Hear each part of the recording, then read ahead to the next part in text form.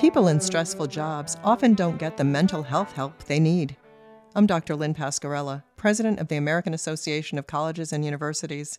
And today on the Academic Minute, James Scott, assistant professor in the Department of Criminal Justice at Albertus Magnus College, examines one example.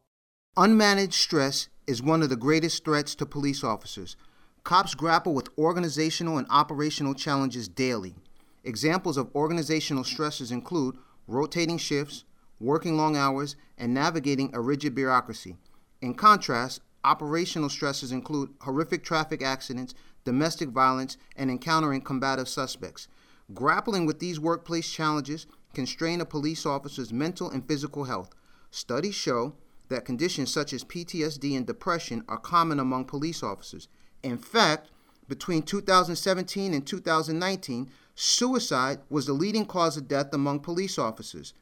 Aside from the workplace stresses already mentioned, in 2020, police officers were confronted with two new hazards, the COVID-19 pandemic and the fallout after the police-involved murder of George Floyd. Despite the known dangers associated with unmanaged stress, most police officers do not seek assistance because of the stigma attached to mental health.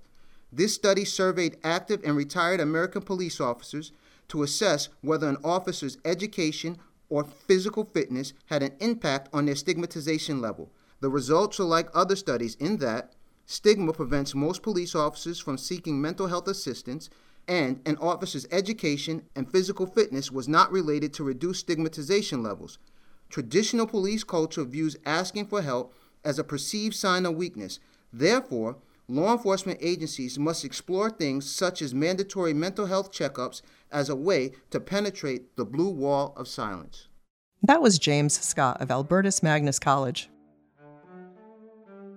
You can find this, other segments, and more information about the professors at academicminute.org. Production support for the Academic Minute comes from AAC&U, advancing liberal learning and research for the public good.